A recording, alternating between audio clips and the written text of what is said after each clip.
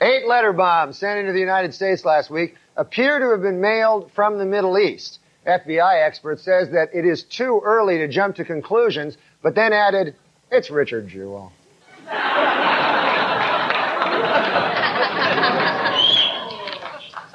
In Atlanta this week, 2 separate bomb blasts rocked a building which houses an abortion clinic. Asked if there were any suspects, FBI spokesman said, quote, we don't want to rush to judgment like we did in the Olympic Park bombing case, but then added, it's Richard Jewell.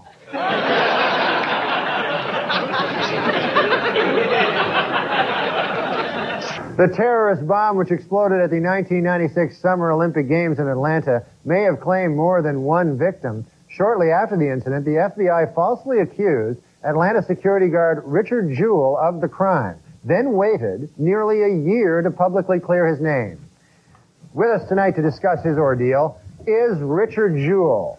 Richard, thanks for coming on Weekend Update. My pleasure, Norm. Now, Richard, I should point out that it is pretty unusual for Tom Brokaw to make a mistake. I mean, nearly 3/4 of the time, like 60-70% of the time, his stories are accurate. I understand that.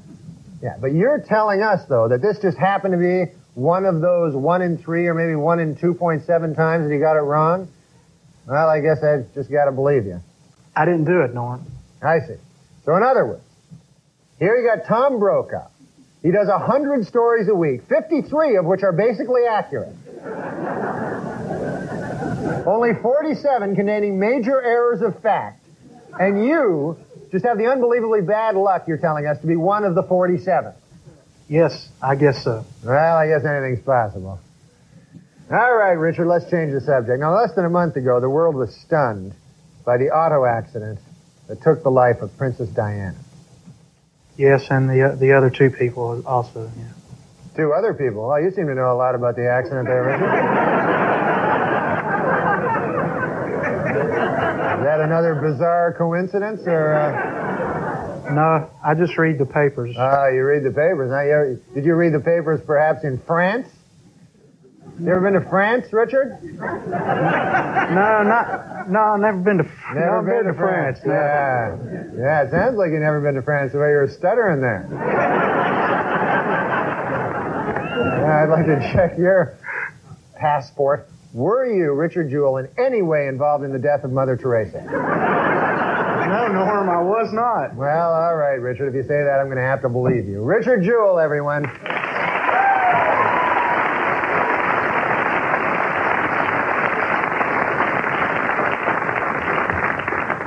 He did it. He killed her. I was looking him right in the eye. I could tell.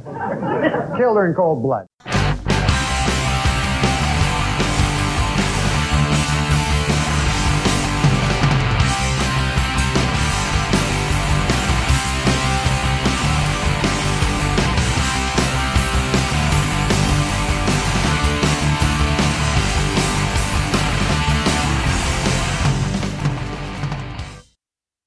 Hello everybody, CJ here, your one-man revolution, guerrilla scholar warrior, and renaissance man for the new dark age, welcoming you to 2020 with the first DHP episode of Current Year. I hope you had a good New Year's celebration if you're into that sort of thing, and an excellent Saturnalia and or Festivus or whatever else as well.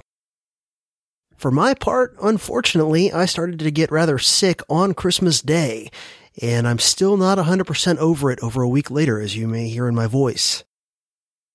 This is one of those ones where, you know how there's a lot of different levels of getting a cold, and some of them are just slightly annoying, and, you know, super easy, barely an inconvenience, and then it rages to things that have you almost bedridden. Well, I wasn't quite bedridden from this one, but I was damn near close for a while.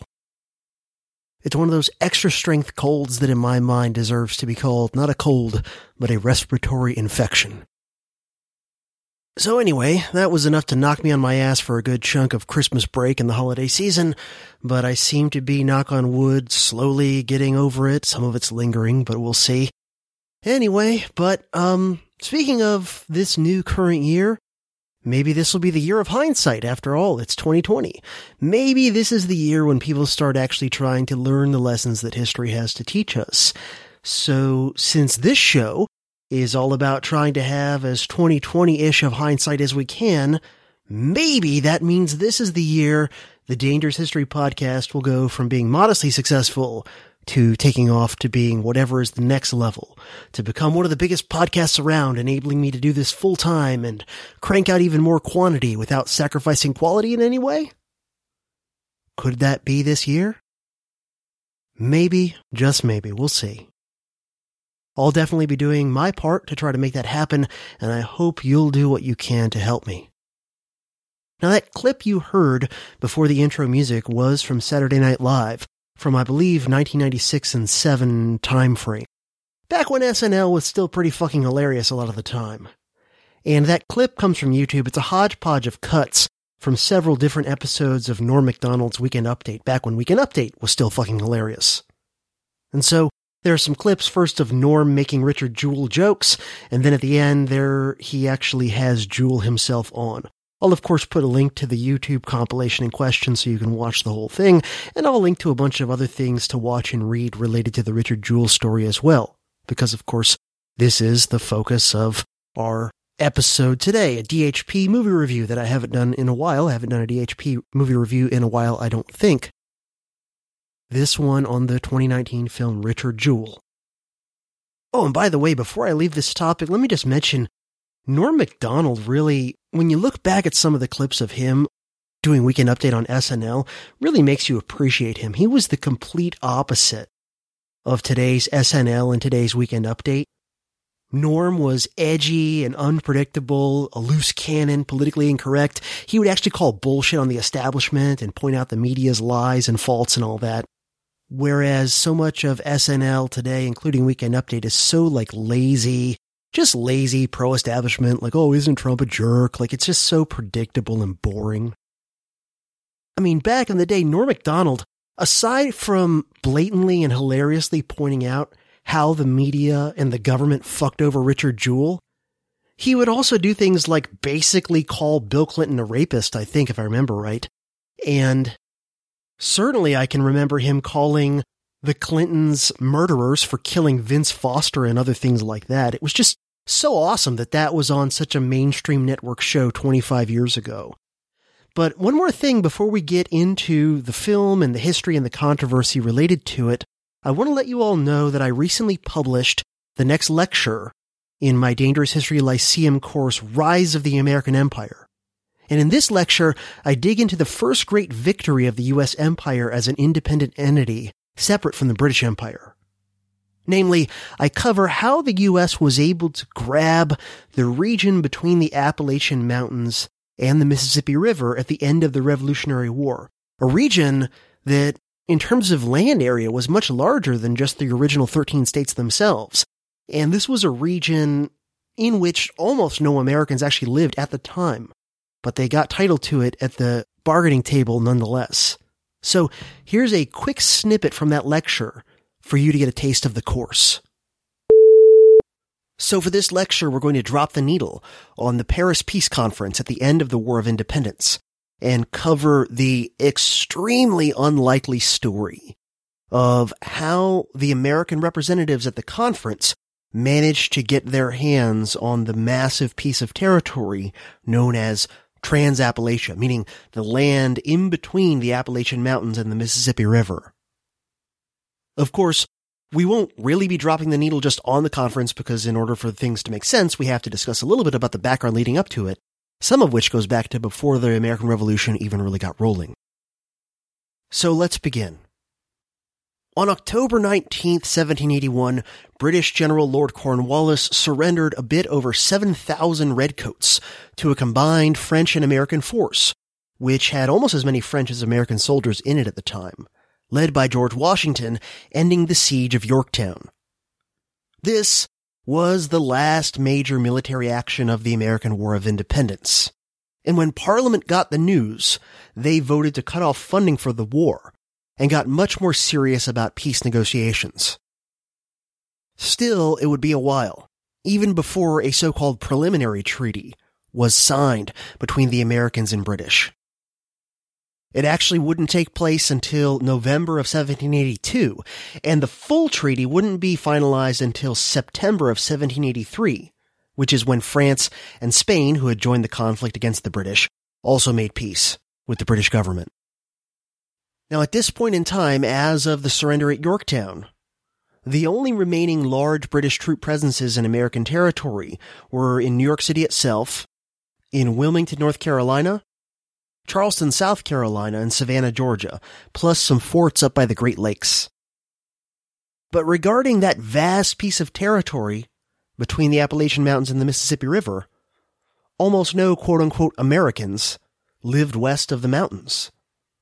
So, a reasonable person would expect that the territory of the new independent United States would likely end up having a western boundary somewhere along the crest of the Appalachian Mountains, or perhaps containing only a little bit of territory west of the mountains. But in this case, a reasonable person would be wrong. Instead, the American negotiating team at the Paris Peace Conference, consisting of Benjamin Franklin, John Adams, and John Jay, would manage to get their hands on Trans-Appalachia, this giant piece of territory between the Appalachian Mountains and the Mississippi River. A territory, by the way, in which there still wouldn't be a significant American population in most of those areas for a generation or two. As Walter Nugent points out regarding this territory, quote, "Given the lack of an American military or demographic presence, they got much more than they deserved." End quote. So if you're interested in hearing the rest of that lecture as well as the previous one and all future ones to come, please go on over to either Patreon or Subscribestar and sign up to support my work on the Dangerous History podcast at the level of $15 per month or higher. And if you're already a supporter of the DHP through either of those platforms at a lower level, and you want to access my Dangerous History Lyceum lessons, then please consider upping your pledge. Again, to at least the $15 per month level. And if you do that, you'll retain all the benefits you already have of a lower level of support, plus you'll get access to the DHL material. And thanks. Now, let's talk a bit about kind of the basic Cliff Notes version of the whole Atlanta bombing and Richard Jewell's story.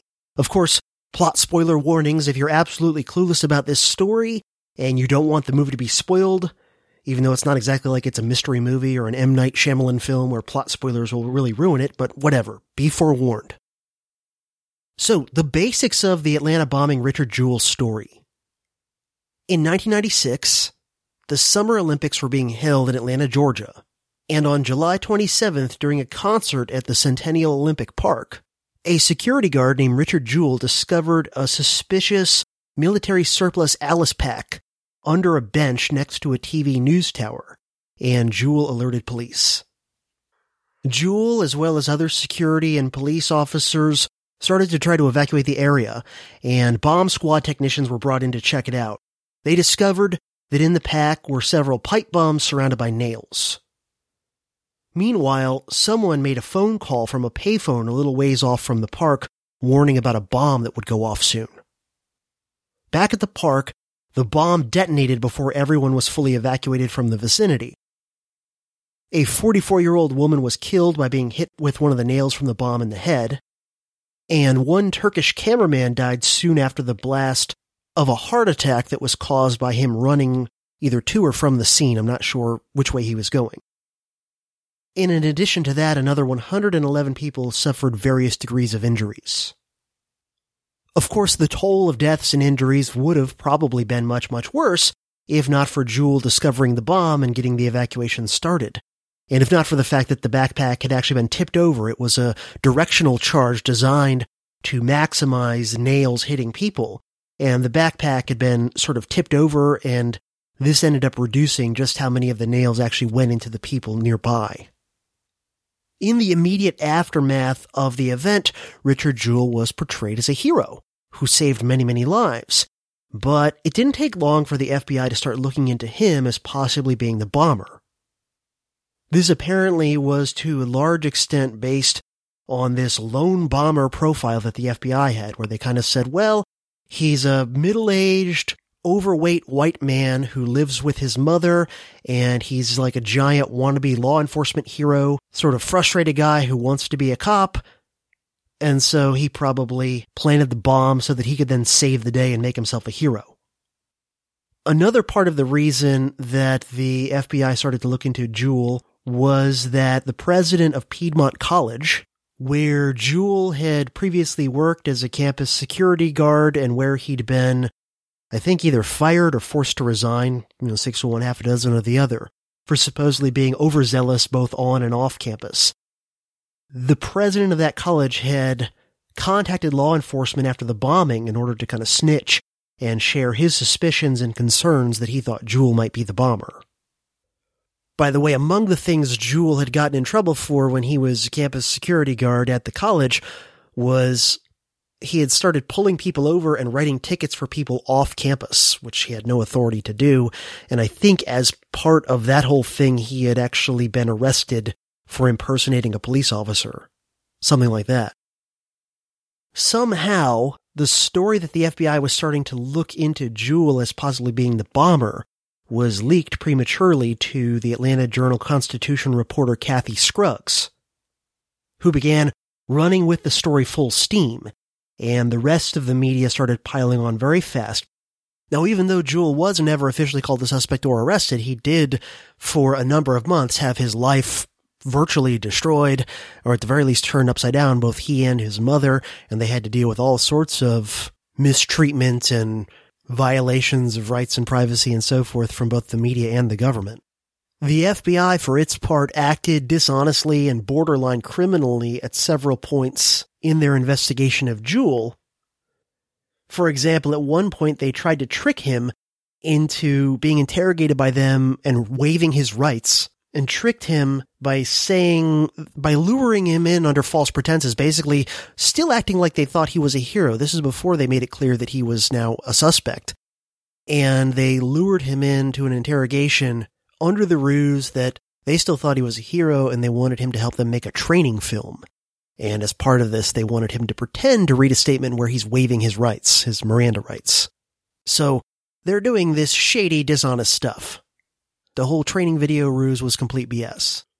They were trying to take advantage of the fact that Jewell worshipped law enforcement and was kind of naive, and he also seems not to have been the brightest bulb in the hardware store. But even so, he eventually kind of realized what was happening and stopped going along with them. Jewell's lawyer, a man named Watson Bryant, was someone Jewell had made friends with about a decade ago when they both worked in the same office building. Bryant was, of course, a lawyer there, and Jewell was some kind of like mailroom, kind of low-level office worker type guy. Jewell had actually tried to get in touch with Bryant shortly after the bombing, before the FBI began to investigate him, because Jewell had gotten an offer for a book deal, and he needed a lawyer to deal with the contract. And so he had reached out to Bryant for that, and the next thing you know, the FBI is going after him. But luckily for Jewell, once the FBI started investigating him as being possibly the bomber, Bryant was able to help him out with that as well. Over the next several weeks, Jewell was constantly hounded by the media and investigated by the FBI, who, if anything, kept ratcheting things up despite not finding much. They searched his home. I think they actually might have searched his home more than once, the home that he lived in with his mother at the time. They confiscated a bunch of his and his mother's possessions, and they surveilled him everywhere he went. And when it was proven that Jewell could not have made the warning phone call from the payphone and made it back to the bomb site before the bomb went off, the FBI just kept running and said, well, we think he obviously had an accomplice, and they started to dig into one of Jewell's friends as a possible bombing accomplice, and also they threw this in, a homosexual lover, neither of which were true, by the way. Despite their shady tactics and their aggressive investigation, the FBI was unable to produce any solid evidence linking either Jewell or his friend to the crime, and when Jewell eventually passed a polygraph and a few other things started to happen, the FBI finally decided to back off. In October 1996, the U.S. attorney in charge of the investigation sent a letter officially clearing Jewell of suspicion of any wrongdoing or complicity in the bombing. In July of 1997, when someone asked about the matter at a press conference, then Attorney General Janet Reno actually said, that the Justice Department owed Jewell an apology for the leak to the press and how it all went down. I mean, if the butcher of Waco is actually apologizing for the FBI's treatment of you, then something clearly shady happened. In the years following all this, Jewell brought a number of lawsuits against different people and institutions for defamation, including against Piedmont College, NBC, and the New York Post, that ended with out-of-court settlements for Jewell, as well as against the Atlanta Journal-Constitution newspaper. This one, the AJC ultimately won in the Georgia Court of Appeals in 2011, 4 years after Jewell's death, by the way. And the reason that the AJC won this case, the court said, was that technically the story, basically that the FBI was investigating Jewell as possibly being the bomber, technically was true at the time it was published, so it couldn't be the basis for a defamation suit. So you're in this shady area, right, where I guess, the AJC's reporting never officially said, oh yes, he is the bomber, he did it.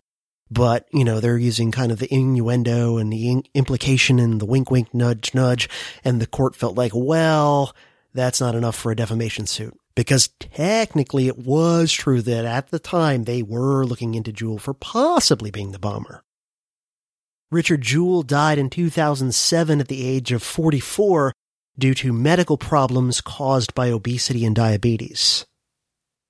Meanwhile, the real culprit behind the bombing was eventually discovered to be a guy named Eric Rudolph, who was a right-wing nut job who was behind a string of bombings in the 90s, and who expressed motives that kind of blended together a mixture of being opposed to abortion, homosexuality, and socialism.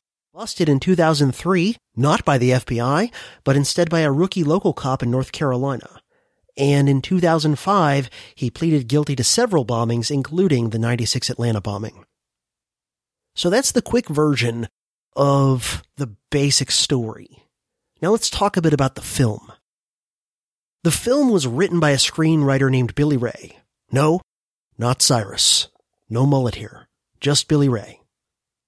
This is a screenwriter whose previous credits include a number of films such as The Color of Night in 1994, Heart's War in 2002, The Hunger Games in 2012, Captain Phillips in 2013, Gemini Man and Terminator Dark Fate, both 2019, as of course is the film Richard Jewell. Billy Ray has also done a little bit of directing. For example, the 2007 film Breach, which is about the American FBI agent Robert Hansen, who was convicted of being a spy for the Soviet Union and then later Russia in the United States. That film Billy Ray co-wrote and also directed. I've not seen that film since it first came out, over 10 years ago. I remember it being pretty good, though. Among the producers of Richard Jewell, in addition to Eastwood, who also directed it, and several other people, are the actors Leonardo DiCaprio and Jonah Hill. Interestingly, according to the internet, originally Jonah Hill was going to play Richard Jewell, and Leonardo DiCaprio was going to play his attorney Watson Bryant. To be honest with you, I'm glad we ended up with the actors we did in those roles because I think they did a better job than Hill and DiCaprio would have done in those particular roles. Speaking of which, let's talk a little bit about the cast, which I think is basically excellent. A bunch of good actors, all very fitted for the roles that they have. You've got Paul Walter Hauser as Richard Jewell. You've got Sam Rockwell as Watson Bryant, his attorney. You've got Kathy Bates as Bobby Jewell, Richard's mother. You've got John Hamm as the FBI agent Tom Shaw, who apparently is an amalgamation of several different FBI agents involved with the case. And then you have Olivia Wilde as the Atlanta Journal-Constitution reporter, Kathy Scruggs. Like I said, these are all very good actors who do a good job in the roles that they're in this film for sure. So a quick synopsis of the film, and I'm not going to get into too much nitty-gritty detail with this, both because I've already given you a summary of the bullet points of the real-life case, and also because you can and should go see the film if you're interested. The film begins about a decade before the bombing, showing the beginning of Jewell's friendship with Watson Bryant in the office building where they both worked at the time. Jewell is kind of a not-that-bright outcast sort of a character, and Bryant is basically the only person at the workplace there in the office who is nice to Jewell and doesn't make fun of him or treat him in a condescending or insulting way. After a while, Jewell tells Bryant that he's leaving to go work in law enforcement, and Bryant gives him a gift of $100 and says something like, "It's given on the condition that once you become a cop, try not to turn into an asshole." We then later see that Jewell kind of is an authority-drunk asshole. We see him working as campus security at Piedmont College and being aggressive and overzealous with students and getting on the wrong side of the college president and basically getting himself fired. And one of the things I'll say about this film that I appreciated is that it doesn't try to put too positive a spin on Richard Jewell as a character. You realize he is kind of a jerk, and in some ways kind of an idiot. You realize he's someone who's got this simplistic, naive view of law enforcement, and that he wants to be this law enforcement hero, and also that he does tend to kind of get drunk on power as soon as he has a little bit of it. So it's not like he's portrayed as just this, completely perfect, wonderful guy. He's actually severely flawed. But then the point still is that he doesn't deserve what happens to him, despite his flaws. Anyway, we then catch up with Jewell a little bit later in his life, now living in an apartment with his mother Bobby, again played by the great Kathy Bates, in Atlanta, where Jewell is employed as a security guard during the Olympics. And then, of course, we get the depiction of the discovery and the explosion of the bomb. Then we see the top FBI people looking into this, including John Hamm's Agent Shaw, and they're having a meeting at which they start to play with this idea that since Jewell is a frustrated white male, yada yada yada, a failed wannabe cop, he fits the profile for a lone bomber, and so the FBI starts to look into him. Soon thereafter, Agent Shaw leaks this fact, the fact that the FBI is investigating Jewell for possibly being the bomber, to Atlanta Journal-Constitution reporter Kathy Scruggs, who is portrayed in the film as being a woman of, let's say, kind of loose morals, who's willing to trade sex for a scoop, which the film basically says is what happens between her and Shaw. The sexual act is not depicted, but it is strongly implied. However, if I recall correctly, in their conversation, Scruggs says to Shaw that she won't publish anything about Jewell until she gets it verified by a second source. Despite those things, the next day Scruggs goes ahead and runs with the story about Jewell anyway, and it becomes front-page news on the AJC, and then it does the 1990s version of going viral in the mainstream media, with even Tom Brokaw chiming in on the thing. It's at this point, I think, that the FBI in the film gets Jewell, who at this point hasn't yet even realized he's a suspect, to come into their office to talk using the training video ruse I mentioned earlier to try and trick him into waiving his rights. And it almost works, but then Jewell manages to figure out that this is shady, and he manages to get in touch with Bryant and basically get rescued from this. Bryant, by the way, is brilliantly portrayed by Sam Rockwell, who I always love, as being kind of a hard-nosed pro-civil liberties lawyer who's super skeptical of the government and law enforcement. At one point in the film, he's even shown in his office, and behind him is a poster that says something along the lines of, "I fear the government more than I fear terrorists." Bryant is constantly urging Jewell to not be so naive and trusting and accommodating and bootlicking to the law enforcement agents who are trying to bust him. Jewell, for his part, is such a cop worshiper that he has a hard time standing up to the cops and the FBI agents at all, even when they're really mistreating him. And they, for their parts, are more than happy to repeatedly try to take advantage of Jewell's nature as being, naive and worshipful of law enforcement and authority on the one hand, and of being not the sharpest tool in the shed on the other. Well, from there, the movie basically chronicles the travails that Jewell and his mother go through, having their home searched and their stuff confiscated, being under constant surveillance of both the media and the FBI, being humiliated and violated in various ways, and all that until finally getting exonerated. The film ends with a scene set in 2005, where Jewell, now working as a police officer in a small town, is visited by Bryant, who tells him that the real bomber has confessed. So that's the basic synopsis of the film, and it's done very well. It's, it's good storytelling, good technical filmmaking, all that kind of stuff. It's very entertaining. One of my yardsticks I use for these sorts of movies to see, is it just entertaining or is it only interesting to me because I'm interested in this sort of history, is whenever I can see one of these movies with my wife, because she's not, all deep into dark historical stuff the way I am. And so when we go see a movie like this, if she's drawn in and she's like, wow, that was a really good movie and blah, blah, blah, then I know yeah, that was a good movie. It didn't just draw me in because I'm drawn to these sorts of topics, that it actually is just objectively a well-done movie. So I have mostly positive opinions of this film, but let's talk overall about the reception of the film and the controversy that has swirled around it a bit since it came out. As of this recording, the film holds a 74% positive rating from critics on Rotten Tomatoes, which is pretty good but not overwhelmingly excellent. However, it currently holds a 96% audience score there, which is obviously very high. So we have a divergence of pretty good critical reviews, but overwhelmingly good audience reviews. And personally, I definitely side more with the audience reviews than with the critics on this. While it does have a few flaws, and I think a few things could have been done a little bit better, or a few things could have been added to the film to make it even a bit better, overall I think this was a very good and important film, both in its craft and quality from a technical standpoint, and as a rare example of a major Hollywood film that has a negative portrayal of the FBI as well as the media. But even though it's a high-quality film, with some very big names involved, both in front of and behind the camera, the film, can't remember if I mentioned this before or not, directed by Clint Eastwood, and even though it got mostly positive reviews from critics and overwhelmingly positive reviews from regular folks who've seen it, the film has been a financial flop. With a budget of $45 million, so far, according to what I saw online, it's only made a bit less than half that amount at the box office. So what's going on? What's the explanation?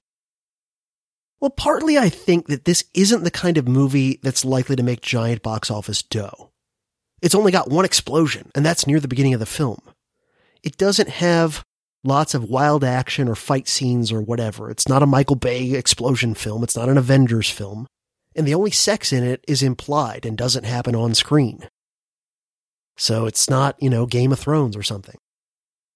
Instead, it's an historical drama film without a lot of action other than the bombing scene early in the film.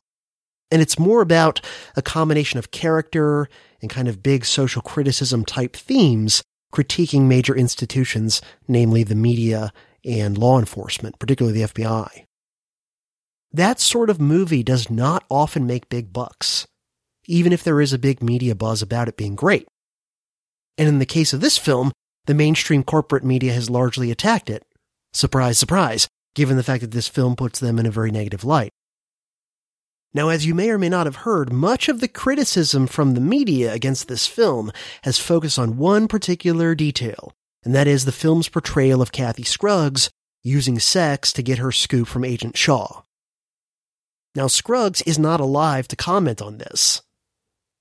She apparently had issues ever after, I don't know if she had issues before as well, but at least after this whole thing happened and once the truth came out reflected negatively on her as a journalist, she apparently had issues, and she died in 2001 at the age of just 42 of a drug overdose. And according to what I could find online, medical examiners were not able to determine whether this overdose was accidental or was deliberate suicide. From what I've been able to glean, Scruggs was an attractive lady who had a very kind of large personality and was an aggressive reporter. But I've come across no hard evidence that she was known to have used sex to get info on the Richard Jewell case. And this has been the centerpiece of the media's attack on the film is, look, they're, ruining this woman's reputation by depicting this as having happened, and we don't know that this happened. So fair enough. That said, even if the sexual quid pro quo angle is totally fabricated and nothing like that actually happened, I still think that Scruggs behaved, at the very least, basically acting like the FBI had all but convicted the guy when in fact he hadn't even been arrested. And of course, whoever at the FBI leaked the information to her also behaved very unethically as well. that information should not have been made public that early on into the investigation when they had no idea if there was anything to the theory of Jewell as the bomber or not. Now, right off the bat, I don't claim to be an expert in all the nitty-gritty details of this particular story.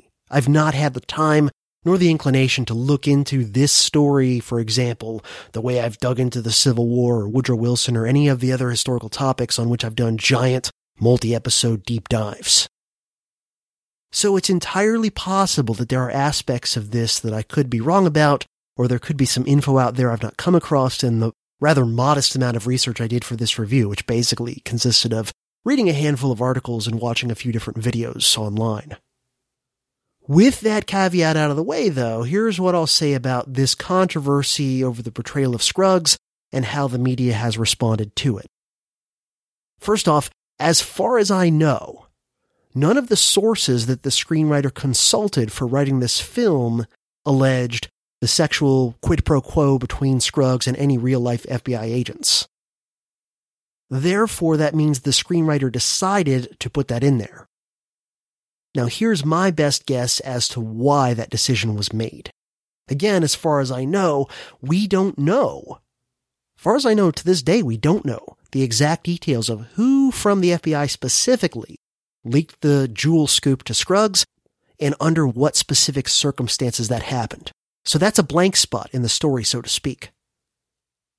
But the screenwriter probably felt like he couldn't just leave that detail of the story out of the film, that it was too important to telling the story, that you have to have some sort of depiction of how that must have come about, or even if it's theoretical, some sort of a portrayal in the film of the leak taking place. You couldn't just leave that blank and never fill it in any way in the film.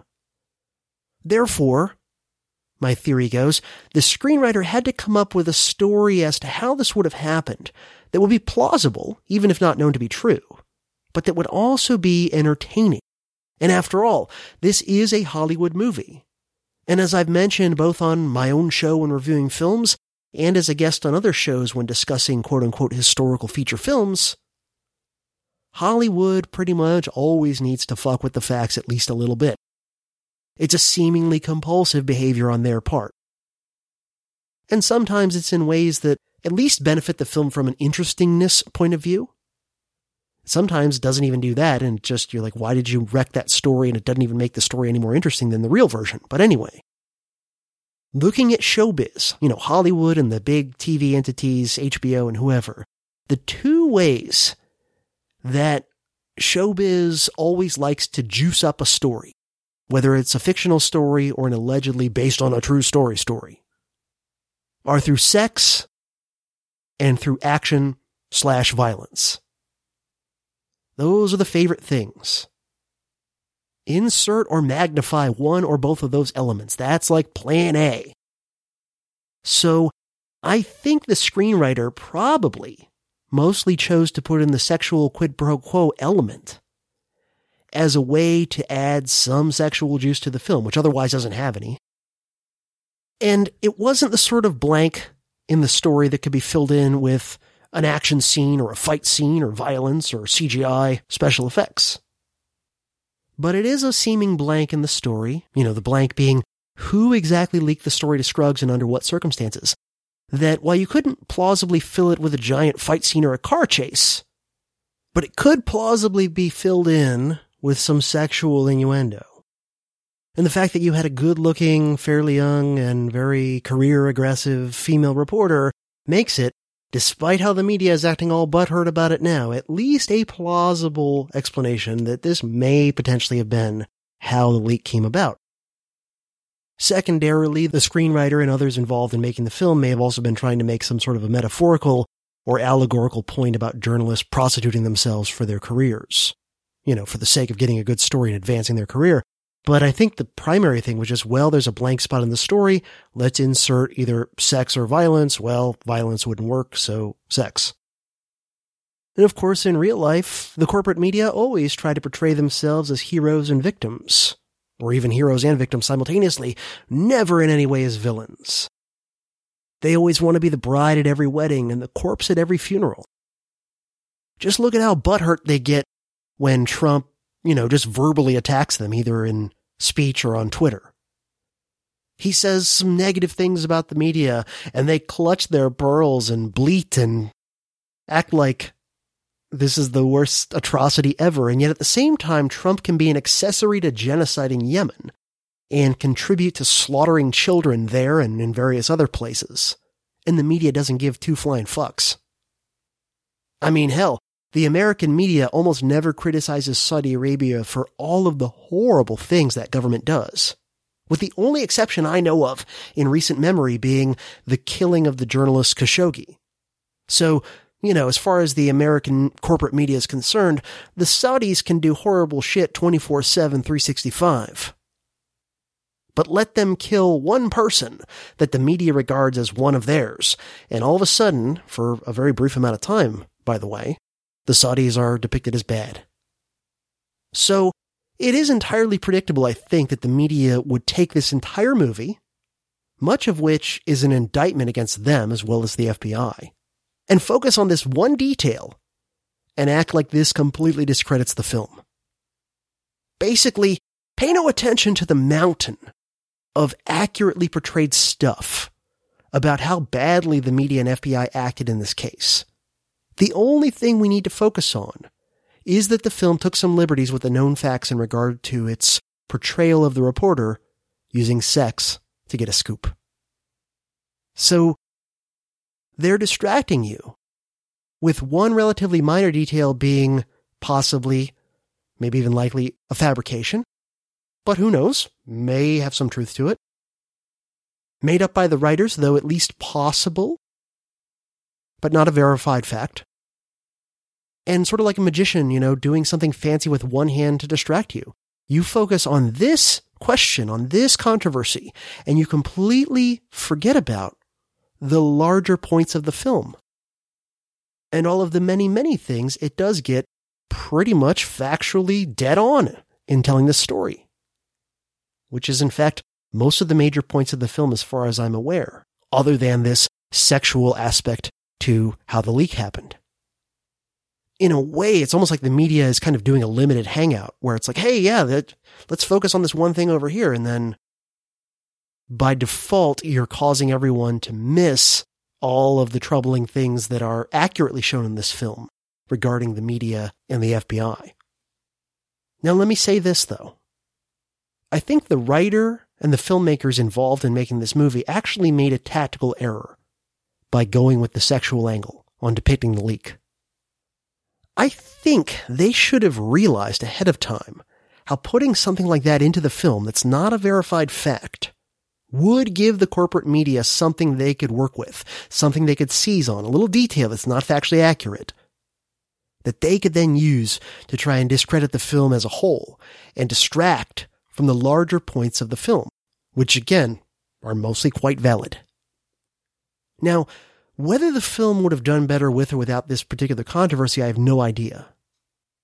But this is a good illustration of why, when you're working on reconstructing and portraying something historical, whether you're doing it in a film or a book or a podcast or any other media, you really should carefully stick to the facts.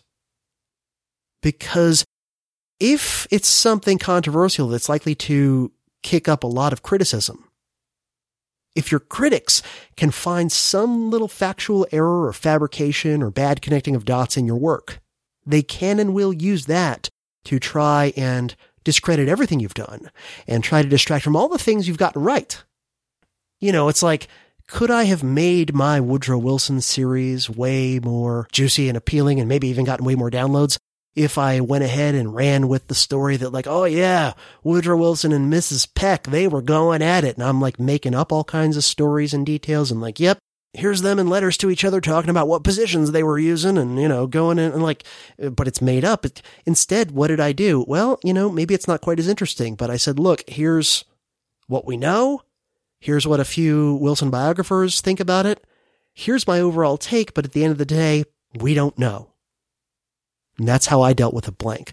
Now, I understand that what I'm doing is different than what a feature film is doing in terms of, the exact methods of storytelling used. And so perhaps it's easier for me to point out a blank and admit it's a blank in a story than it is for a feature film. Nonetheless, I still feel like they could have done something to deal with that in a way that wouldn't have provided the opportunity for the corporate press to try to discredit the entire film.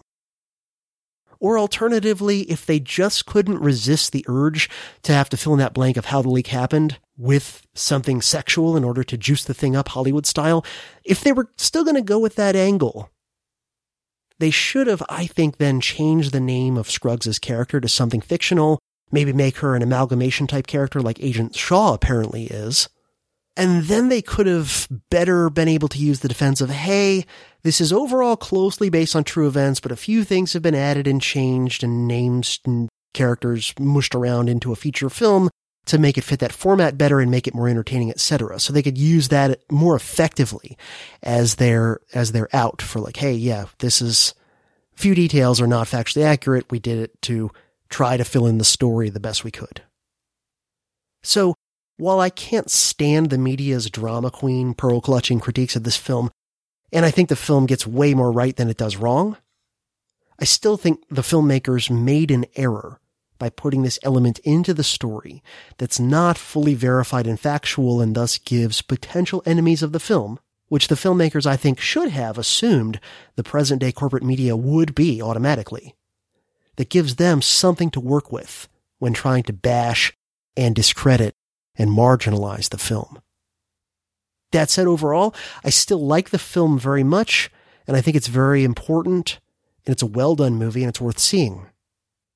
I'll also point out that the few historical inaccuracies and licenses and things that the film does take with the facts are positively minuscule compared to all the types of inaccuracies, licenses, fabrications, and sometimes flat-out lies that are rife in almost all major Hollywood movies, dealing with supposed true stories that relate to topics including war, the military, the FBI, and or the CIA in any way. I mean, just, one example, Zero Dark 30 is very full of shit.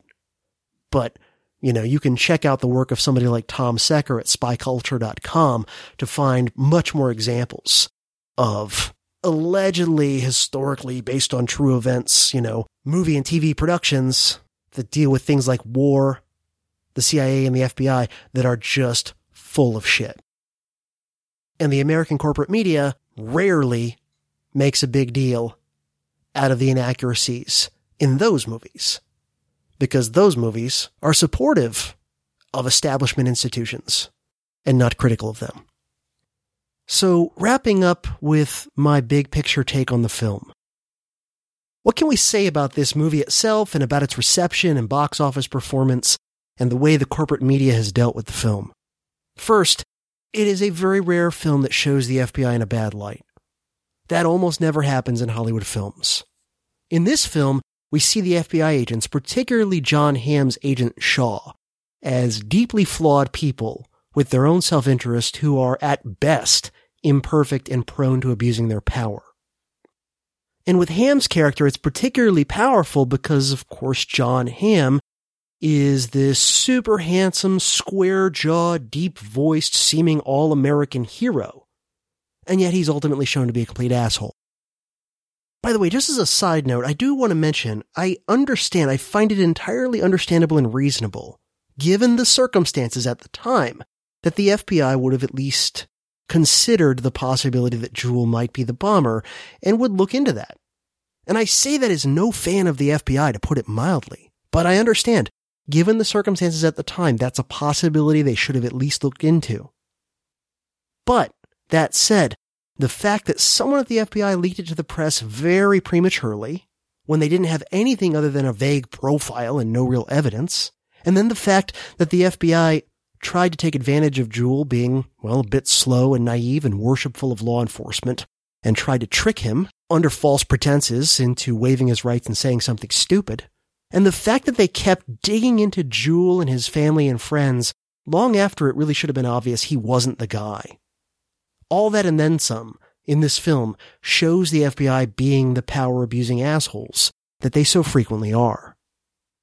I'll also say that it's refreshing and always quite rare in a big-budget Hollywood film for the mainstream media to be portrayed as being as full of shit and nefarious and as in bed with the government as they in fact usually are.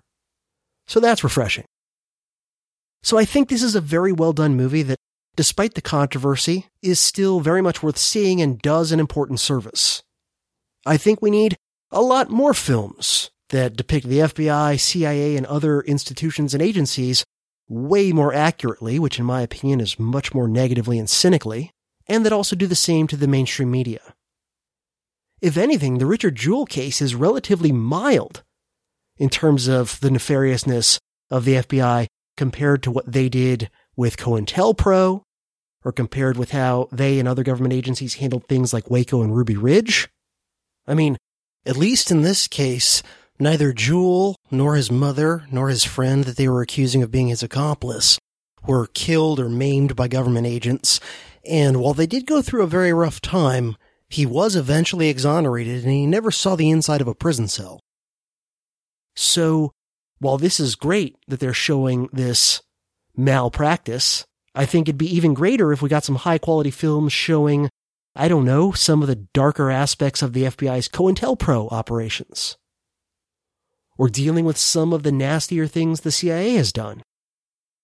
By the way, in that vein, I want to briefly mention and highly recommend something else I watched recently that I don't think I'll have time to do a detailed review on, but it's the 2019 Amazon film The Report, which stars Adam Driver and which also coincidentally has John Hamm in it. If you're a fan of accurate history that reveals and depicts some of the darkest things that government agencies can get up to, then this one is for you. It deals with the Senate's investigation of the CIA's post-9/11 torture program, and it's even more highly recommended by me than Richard Jewell. I think Richard Jewell is probably a more entertaining film, but as far as I'm aware, The Report is even more historically accurate, and the government misbehavior that it shows is far more sinister than what happened in the Jewell case. So I just want to recommend that. If you've got Amazon Prime, as of this recording, at least it's available streaming there. So The Report, highly recommended. Anyway, that's going to do it for this episode. I hope your 2020 is off to a decent enough start. I hope mine improves soon. I've been sick for all of 2020 so far, and my voice is about to go, so I better cut this episode off soon. But I just want to say, fingers crossed, hopefully full-on war with Iran won't break out in the near future, but of course you never can tell. So, do your best to stay safe and stay sane. And I'll see you on the next Dangerous History Podcast episode. I hope you've enjoyed listening to the Dangerous History Podcast, and I hope that you found some value in it. If you have and you'd like to contribute to my work, there are many different ways that you can help out. One that costs you nothing but maybe a little bit of time and effort is to help spread the word about the show to anyone you think might be interested in it. There are also a bunch of ways that you can financially assist me to continue doing the work that I do and to continue making it better as best I can as time goes on. The most helpful way, and the one that gives you potentially a lot of value back in return, is to sign up for a recurring contribution via either Patreon or Subscribestar, and the links to my Patreon page and my Subscribestar page will be in the show notes of this episode.